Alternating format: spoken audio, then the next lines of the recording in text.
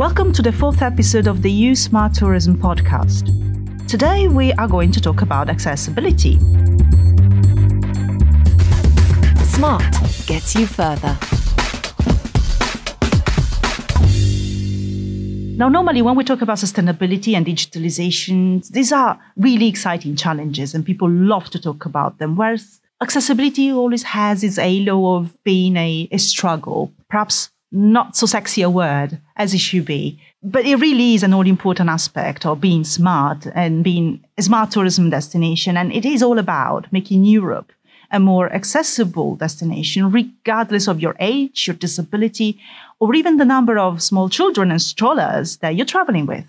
So what makes a destination accessible?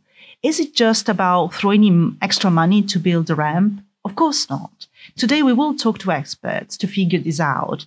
But we will also talk to destinations who have taken the bull by the horns and decided to invest in accessibility. Our first guest today really has a lot of experience in this field. My name is Wouter Schelvis. It's hard to pronounce for not Dutch-speaking people. I'm 64 years old and I've been working over more than 40 years in the field of accessibility, as well in sports as in more other regions. He's the sort of expert you want to have by your side when you tackle this kind of challenge at scale. They call me a consultant on accessibility, an expert on accessibility. We have several names for this job. I advise government and others who like to be advised about inclusion and accessibility. At the moment, he's advising the city of Breda in the Netherlands. It's kind of like of a city within a park. That's how we like to call ourselves. So people like to come over to Breda to enjoy the city, the music, the nature, and especially the beer. In recent years, Breda has been putting a lot of effort into improving its accessibility approach and infrastructure. And in 2019, they won the Access City Award, another EU award, much like the Capital Smart Tourism Award. But more about that in a second. First things first, what is the first thing that a destination needs to do to become more accessible? Yeah, I think the thing that should be improved first, the most, is the communication about what's in a city or what's in a region. If you have reliable information, it's much more fun to plan a trip and to go over and not have to be afraid of not being able to go to a proper toilet or to have a hotel with a room which is suitable. So I think the lack of information is one of the biggest annoyances in the world of people with disabilities.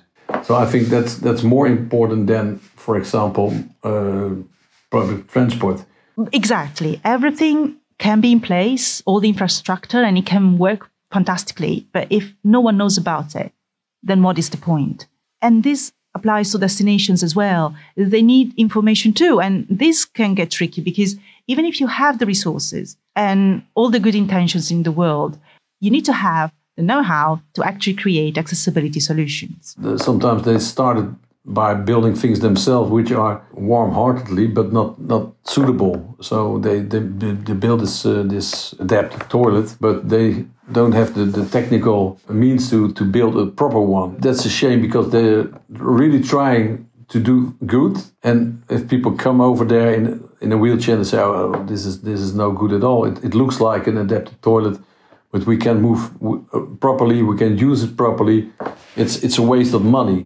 Creating proper, effective infrastructure that accommodates different types of disabilities is not easy, and it is very unlikely to work out unless you use professional advice. So I think we try to help entrepreneurs by giving them advice, and in Breda we even can give them money because we have this fund where from we can help them out making more parts of their accommodation accessible. So, of course, destinations do need to invest a lot of time and money in this, but it's important to understand that there's an economic benefit to it, and accessible destinations will see a return on their investment. I think we have a group, one who is disabled and has to have some accessible accommodation, 90 others will follow. So I think it's pretty sharp if you build for all. So you can host this complete group, otherwise they will go to another destination.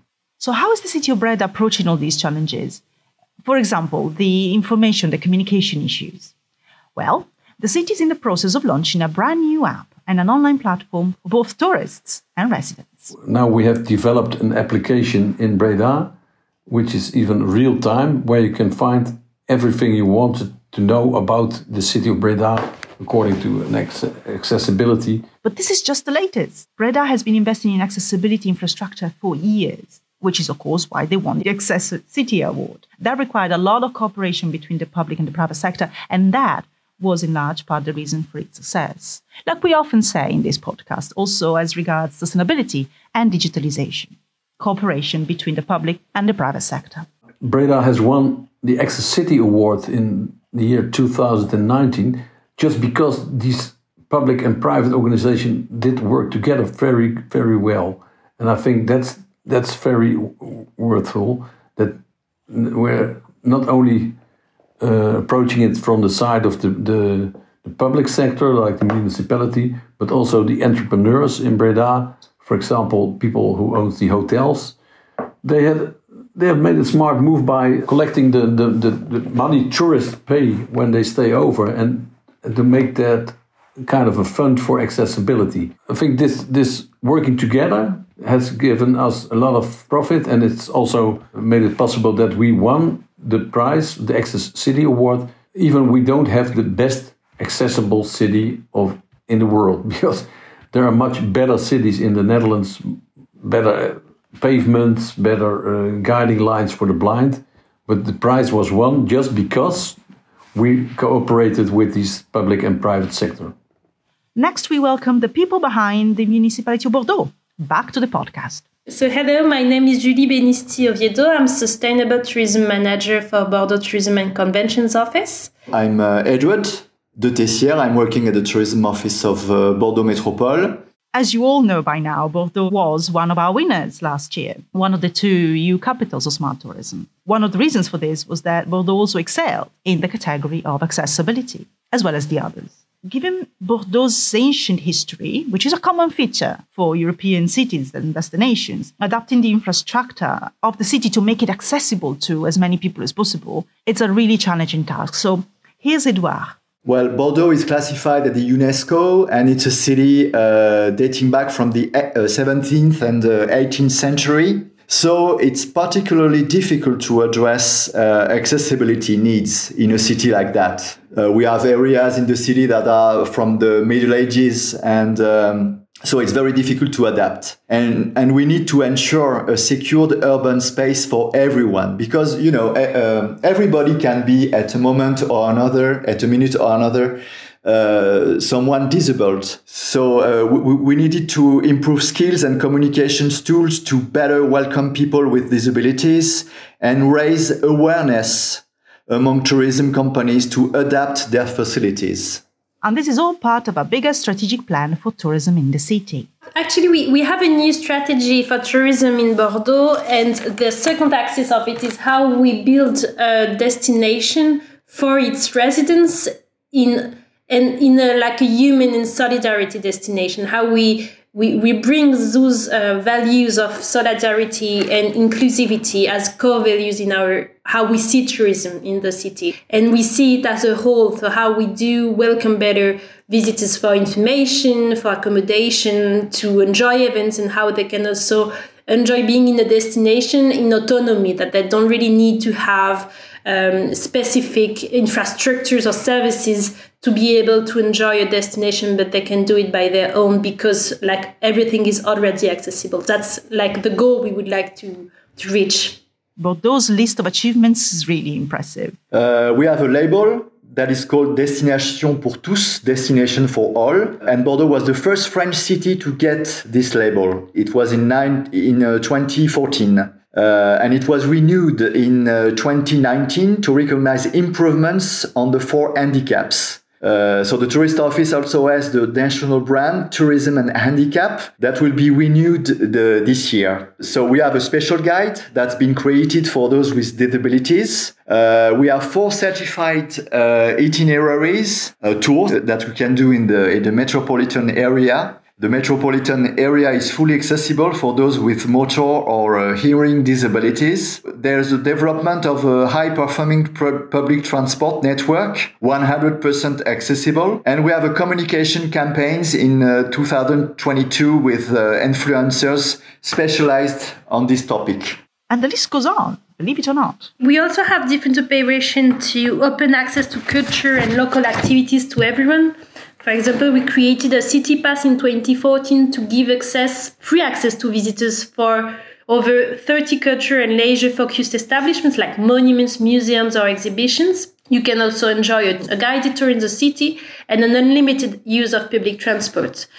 We have dedicated offering for families and children because being accessible is also having an offering adapted to everyone. For example, we have treasure hunts in the city center and in the green areas of the metropolitan area.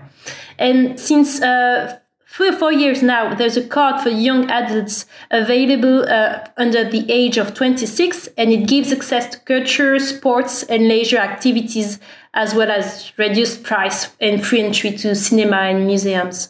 Transportation is obviously super important to people with physical disabilities.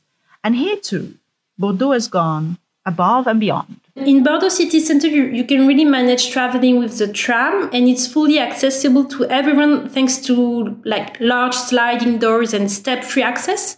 But you can also have access with the bus and the river shuttle. For everyone, there are also 2 other actions to make transportation more accessible. We have for our residents what is called a Mobibus, and it's a dedicated transport system for people with specific needs. So you can book it on demand, and it gives really access to the 28 cities in the metropolitan area. And of course, you always have adapted fees for all situations. For example, for people in precarious situations, they pay much lower tickets than other people, or we have very different kind of fees for public transportation in the city.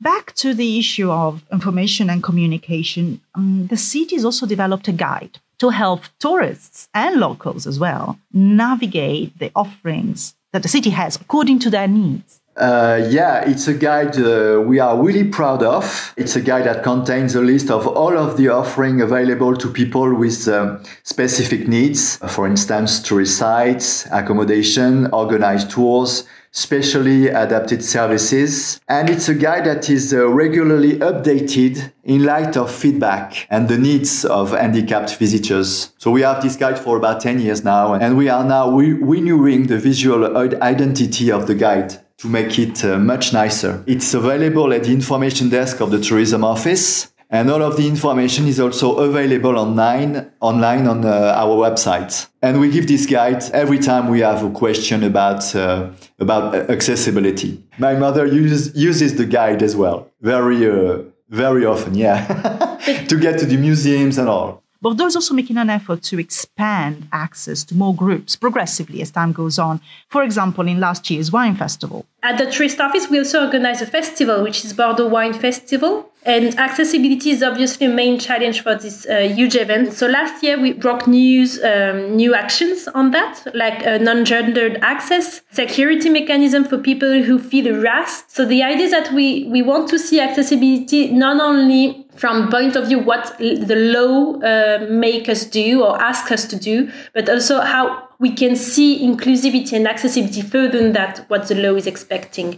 And for example, having a non-gendered access is something very new when we talk about accessibility in events, but it's for us something that we want to look after.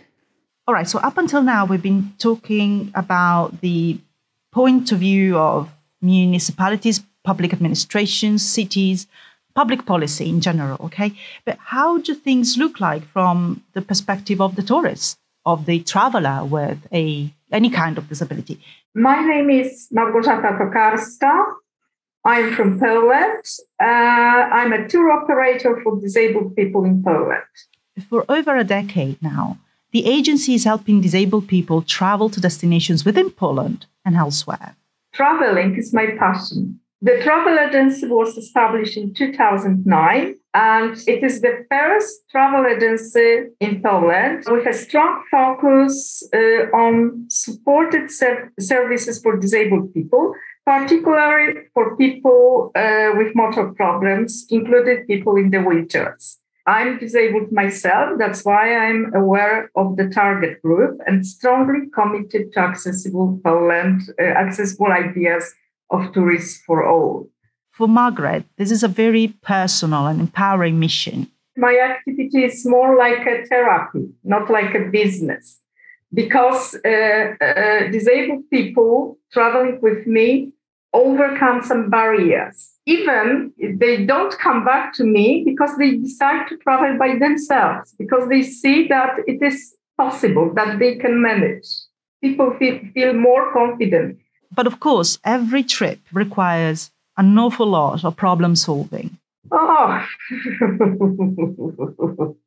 actually, there are many challenges. I think that I could write a book about all the challenges I have to face during the preparation. And again, apart from lack of facilities like accommodation or infrastructure, it often comes down to information, access to information. There is a general lack of information about accessibility of transport, venues, and services, which means that people with disabilities can't make any informed choice about places they can go and how they will be served. Trying to get the details about what's available or isn't available at a certain destination is often a bigger challenge than we'd like it to be. The best solution is for me to check it personally. But of course, it is not always possible. So I try to get as many details as possible before taking people there. Request the hotel to send photos of the room, the restaurant, and each facility. Actually, I bother them very much. Our final guest for this episode, Antonio Espinosa, knows how this problem looks like from both ends. My name is Antonio, and the organization that I came from is COFENFE Valencia. The association is a collaboration between several groups with different needs. COFENFE is a federation of associations of people with different disabilities looking for different points of view to improve their quality of life. Like Margaret, Antonio is also a wheelchair user. So I strongly know that cities generate all kinds of problems for the user mobility people. You notice more if you go in a wheelchair. And here's the problem. Accessibility policies, they need to offer different solutions to different kinds of problems. And there's a great variety of these problems. The broad representation for different kinds of disabilities within the COFENFE Commission is meant to address exactly that. The principal problem here is the people who have no disabilities is not able to detect the problems. So it is the main reason why it's necessary to have a close collaboration between different associations that include a wide range of disabilities to obtain an effective solution for our collective. And this is exactly what the association is about. Because it represents a variety of groups with different needs, it can advocate and advise about broader solutions that are more inclusive. In Valencia, the greatest accessibility progress is in urban transport, bus and metro, but not so much in interurban transport, bus and suburban train. But there is still a lot left, narrow pavements with transversal inclination, with obstacles that we can improve. And again, Antonio points out that destinations that offer accessibility solutions also benefit economically. And the association tries to encourage that by sharing information between the different groups they represent. Since not all destinations are adapted for people with disabilities, those that are adapted have a greater number of visits. Associations collected information and it is shared between the members and even more collected in books and computer applications. And that's it for another episode of the EU Smart Tourism Podcast. Thank you so much for listening, and to all our guests for their thought-provoking insights. Be sure to check out our website and sign up for our newsletter to stay up to date on the future of tourism in Europe. Bye. Smart gets you further.